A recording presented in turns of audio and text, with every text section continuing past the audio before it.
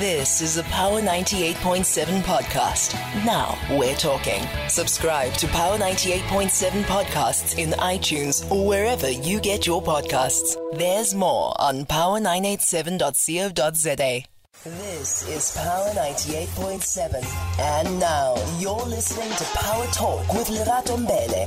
Weekdays 9 a.m. to midday on Power 98.7. Taking your calls on 0861 987 000. It's 10 minutes past the hour of 10 o'clock. So, and today we're going to discuss what it takes to stabilize local government coalitions, ultimately.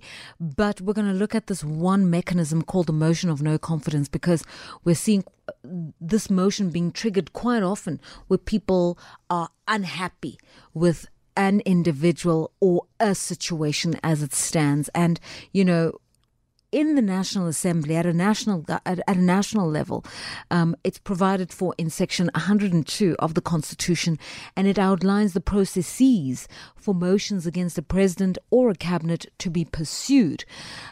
In provincial government, there is a provision in Section 141, and again, it tells you what you need to do when there is a loss in confidence in the Premier and the Executive Council.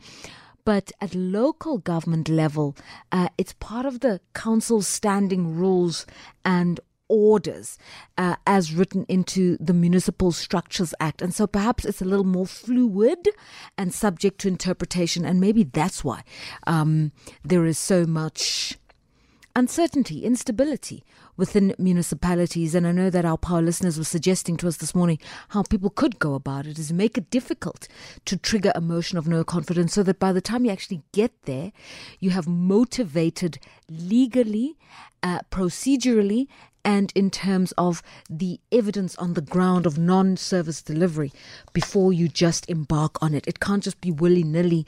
A good day, a bad day, the sun's out, the sun's not out, I like you, I don't like you. It can't be the basis upon which some of these things are done. But maybe it isn't that frivolous. So let's hear what the experts have to say. We're joined by Dr. Tim Mage, who's a local government expert. And we also have Professor Ntsikelelo Breakfast, a political analyst and a lecturer at the Nelson Mandela University. Professor Breakfast, good morning. Professor Ntsikelelo, good morning. Okay, that line is patchy out there in the Eastern Cape. Dr. Tim Mage, good morning. Good morning, Lerato, and good morning to the listeners of Power FM. And we're aware that you can only be with us for a short time before you have to get into a meeting, so perhaps it's appropriate we start with you. Motions of no confidence at local council level, are they being abused? Look, the long and short of it is that they are being abused, and excessively so, because the word abuse would be an understatement. If you look at what has been happening throughout the country, specifically in your bigger metros, in your bigger municipalities, which we normally refer to as the metros, this has been excessively abused, and that in itself, it undermines, the founding provisions of the Constitution, which revolves around the values of the Constitution, specifically having to remind us that we definitely have to make sure that we observe the human dignity, and the current state of affairs seems to be undermining that key value of the Constitution. How does it do so? Whose dignity is impaired or impugned when you trigger a motion of no confidence?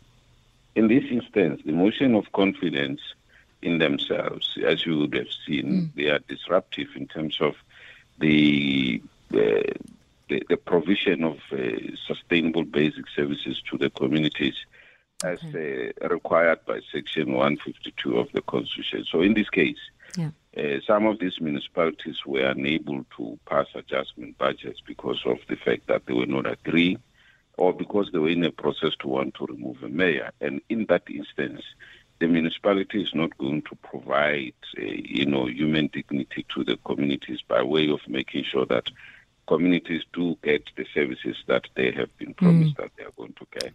Okay, so this is not even about the councillor. This is about the community that's left wondering when the municipalities are in disarray and the services aren't being provided. They're forgetting the core purpose of existence, which is the people and service to the people.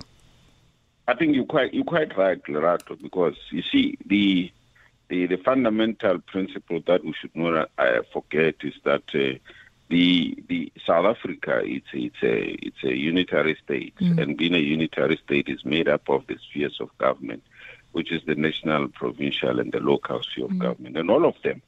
The Constitution requires them to be loyal to the Constitution, the Republic, and its people. Yeah. And that loyalty simply means that it can't be about themselves as individuals. It can't be about themselves as representatives of political parties. It has to be about the community. And in this case, these infightings, political instability in municipalities, it is not helping them to remain loyal to the Constitution, to the Republic, and the people at large. This is so beautifully expressed. What constitutionality means, it's not just the legalese, it is the commitment to the people you serve. It was so beautifully expressed. Okay, so let's go back to the technicalities here because, we've seen at National Assembly level motions being put forward to the Speaker of the House to consider a motion of no confidence. And if my memory serves me well, former President Jacob Zuma was faced with 8 such motions being presented to the Speaker. Not all of them were heard and none of them were passed, but it has happened at National Assembly level and there are provisos as to how to go about it. What makes it different at municipality level? Because it's said to be within the rules of council, the council's standing rules, but we are here talking about councillors abusing the process. So how is it supposed to be regulated? Look, Lerato, let me just remind you that, as I said, that we have the spheres of government. But what is important, all these spheres of government are supposed to observe Section 2 of the Constitution, which is the supremacy of the Constitution. In this regard, what does it say? The Constitution says that the Constitution is the supreme law of the Republic, and law or conduct which is inconsistent with it is invalid, and the obligations that are imposed on it must be fulfilled. What does that mean? Any policy that the municipal council has to pass, it must be consistent with the provisions of the law.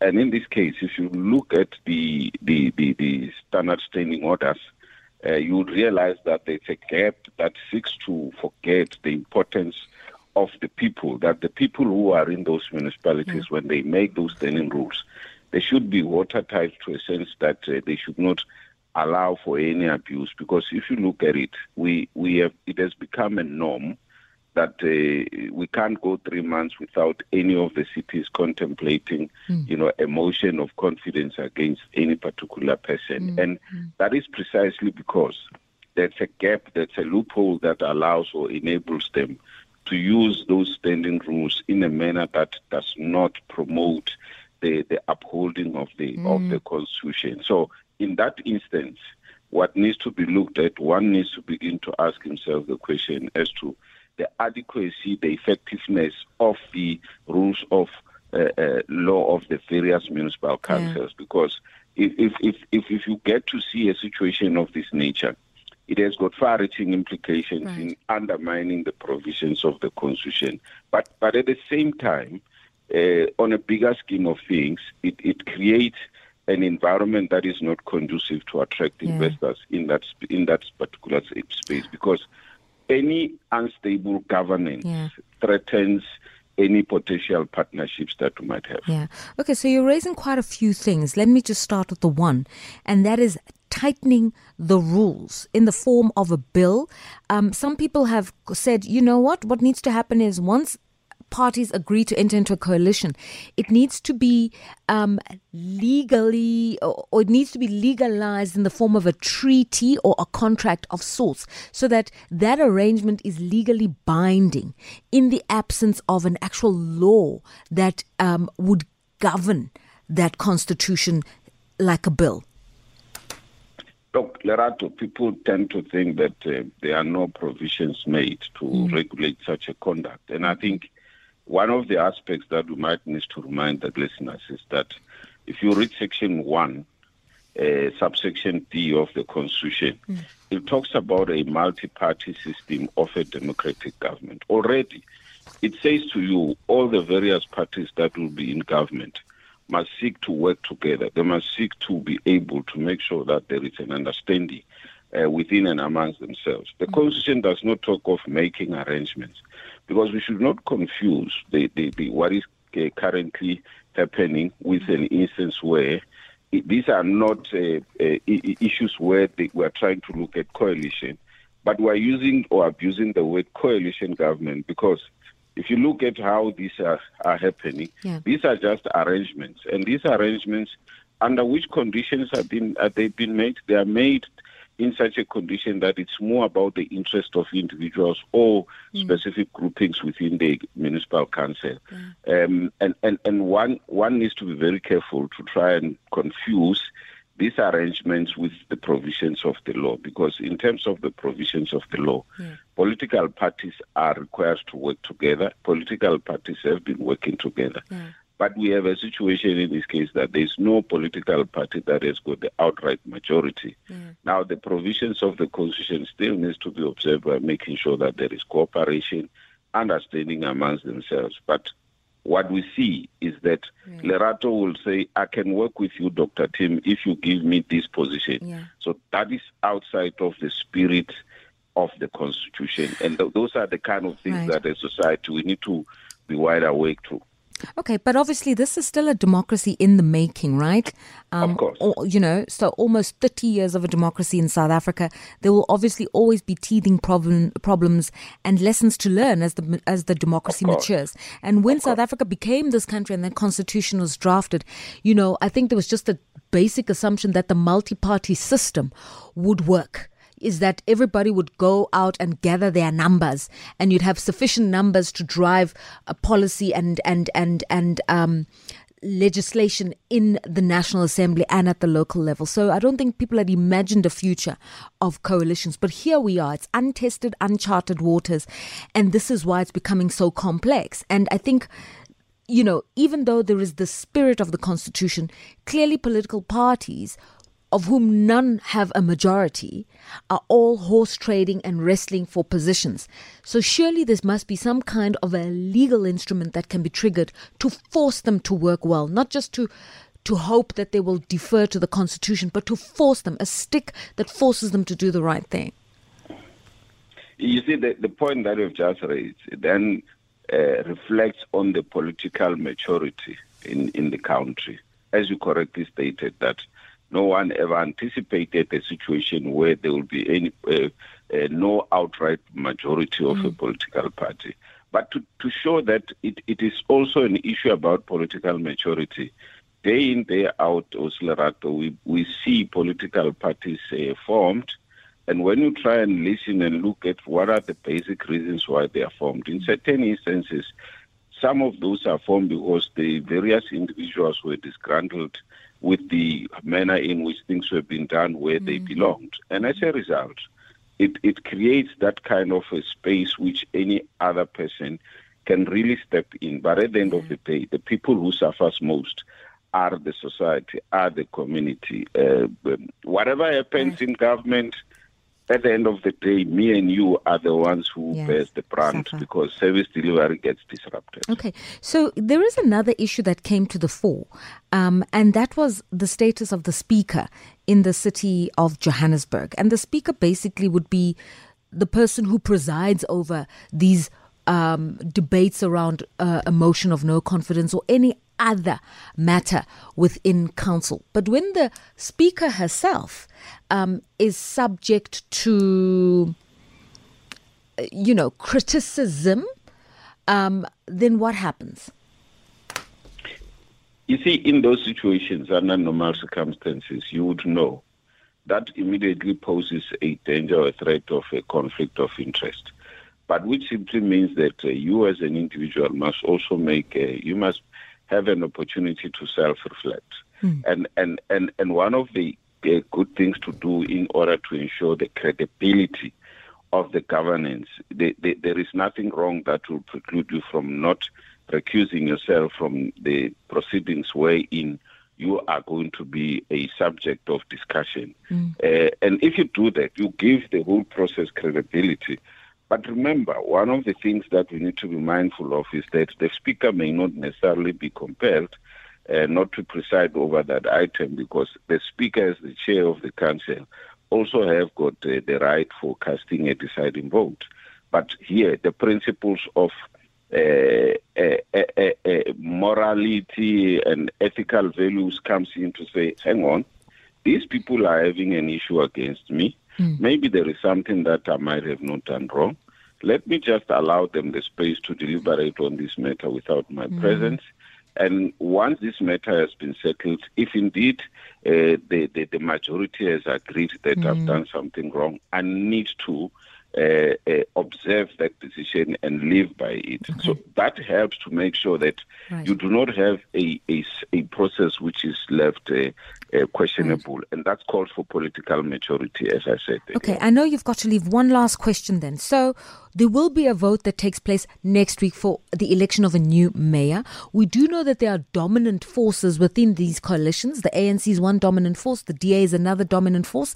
There are a few kingmakers in some of these stories, the EFF, the PA, and also Action SA. And they will only work together if there's some sort of alignment. So what would be the advice that is given now is that we cannot afford further instability in the city of Johannesburg. We cannot afford to have big players not willing to work with others, and we definitely cannot afford an executive mayor who's out of his or her depth. So what are the considerations that need to be made now by all of these role players? Lerato, if all things were equal, the DA and the ANC could be the ones that would be leading a coalition government based on the numbers that they have. Yeah. But because of the fact that the members are not loyal to the Constitution and the Republic and its people, they are loyal to their own political parties. That is the reason why all of them have taken a very negative stance to say, we shall not work with so and so. Whereas, at the end of the day, we needed a stable government made up of those who have got the adequate numbers. And if that was to happen, Oslerato, you wouldn't be having these things called kingmakers or queenmakers. You'd be having a government that is constituted by those that have got the majority, but those that have got the majority having to work with those that are regarded as minority parties in the municipal councils. That was going to be a very helpful. But now you have two political parties who have got the larger numbers, not prepared to work with each other.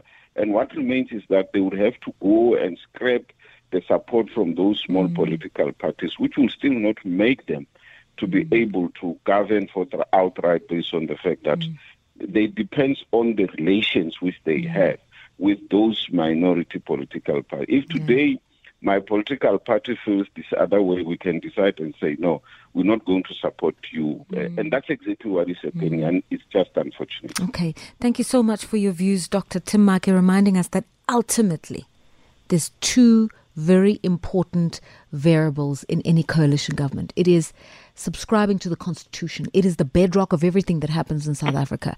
Whatever you may feel of the Constitution, it really sets the moral, ethical and legal tone of every single thing that a government should be doing in South Africa, irrespective of their ideological or partisan leanings. That's the first thing. The second thing is, at the local level in particular, is where government now has an interface with the people. It's where the councillor knows your name and you know the councillor's name.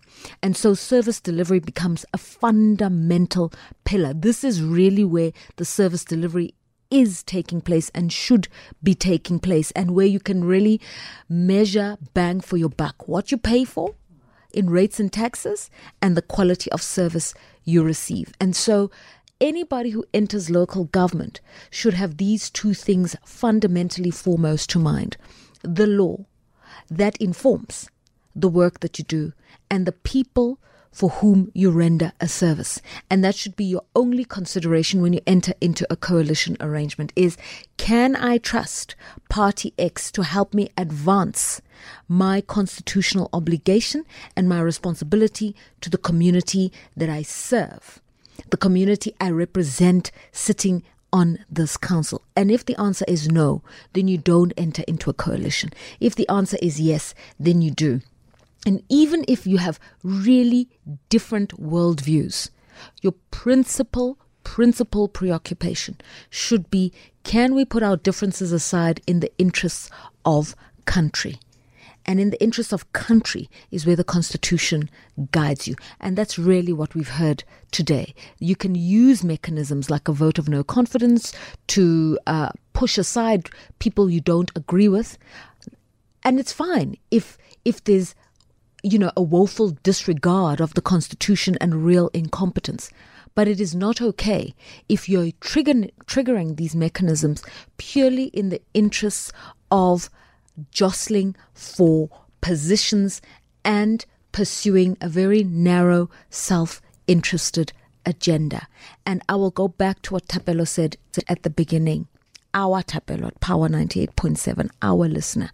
When the politicians fail us, can somebody tell us what our recourse is? Because maybe the politicians have forgotten about the people, but we can remind them, we are the people. There's no you without us. Time for the news.